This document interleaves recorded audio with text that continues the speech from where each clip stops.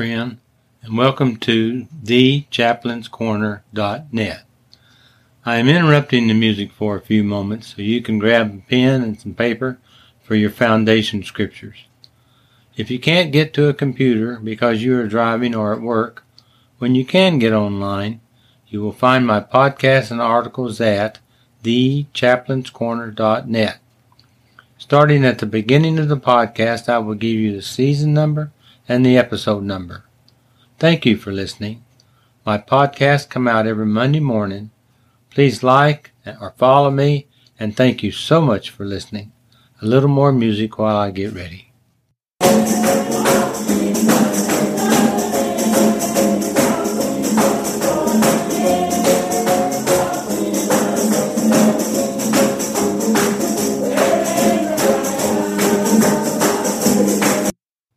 Hello friend, Chaplain Terry Warner here. This will be Can You Trust the Bible? Series 3, Episode 35. It will air on August the 28th, 2023.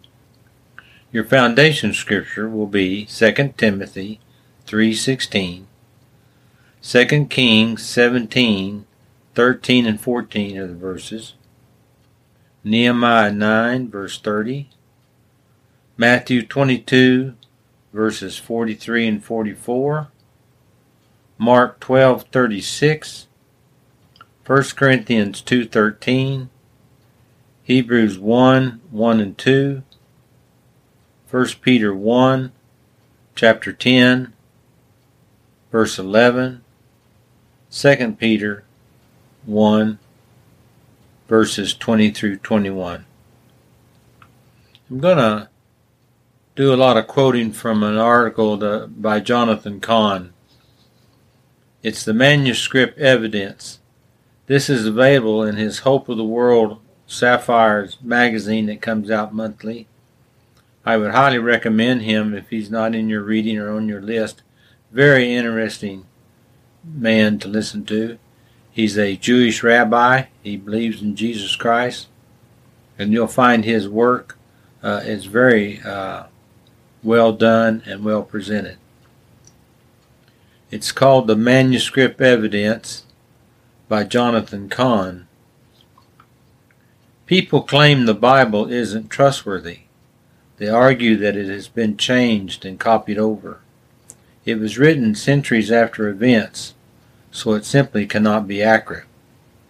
Let's consider the accuracy of an ancient manuscript is determined. Let's consider how it's determined. It is based on 1.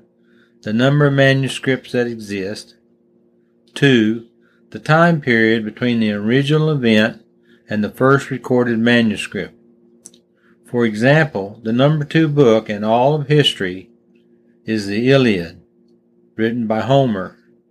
It has 643 manuscripts with a 400-year gap. What is the number 1 book in manuscript authority?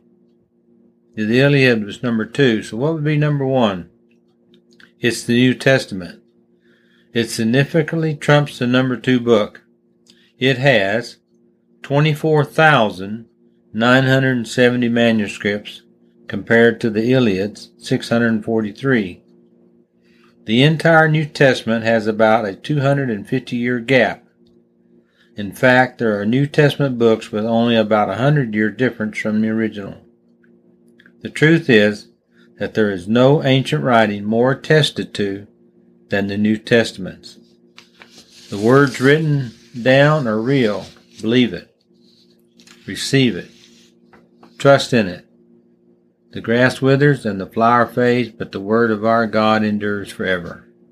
That's from Sapphires Magazine, Hope of the World, from the teachings of Jonathan Cahn. It's hopeoftheworld.org. And now a few questions for you. Do you know Jesus on a personal basis? If yes, great. If no, read Romans 10:9 and 10. If you need help, send me an email. If you know Jesus on a personal basis, in other words, you have made Jesus Lord of your life, how close is your relationship with Jesus? Are you in a crisis or difficult time right now in your life and need some help? Write me and I can send you some scriptures to show you how to live in victory. It doesn't matter what your problem is, God is bigger. So I wanted you to stop and think about this today. Do you know Jesus? Or do you just know about Jesus? Or you call yourself a Christian and you think you're going to go to heaven? Are you sure? Are you certain? Email me if you have questions or doubts. I'm not going to belittle you or give you a bunch of rules and regulations. The Old Testament is full of rules and regulations, and it doesn't work. It worked to serve the purpose that it was done, which was to lead us to Christ, and that it did. But Christ works in the modern day, so to speak. He works in your life. He works in your heart. You are a spirit being.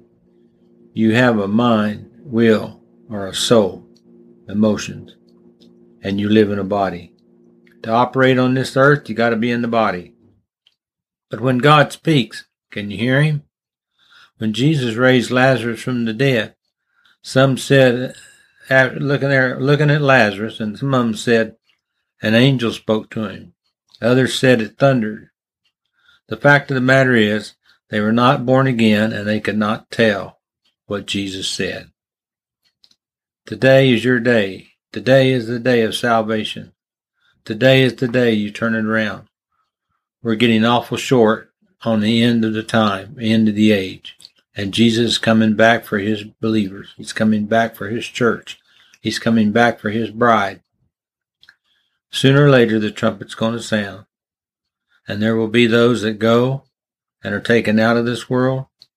And there will be those that stay.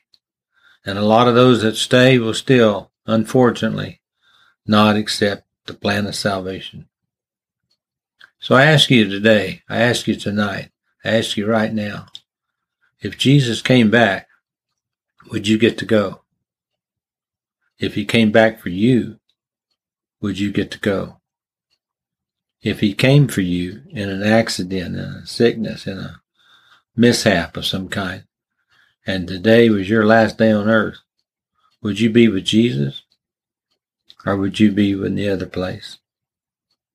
Jesus is Lord. God is love. And don't let anybody else tell you any different.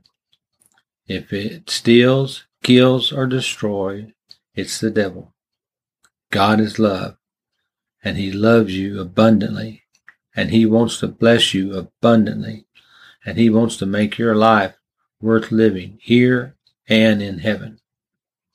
You have a blessed day. In Jesus' name, amen. This has been Chaplain Terry Warner. My podcasts come out every Monday morning.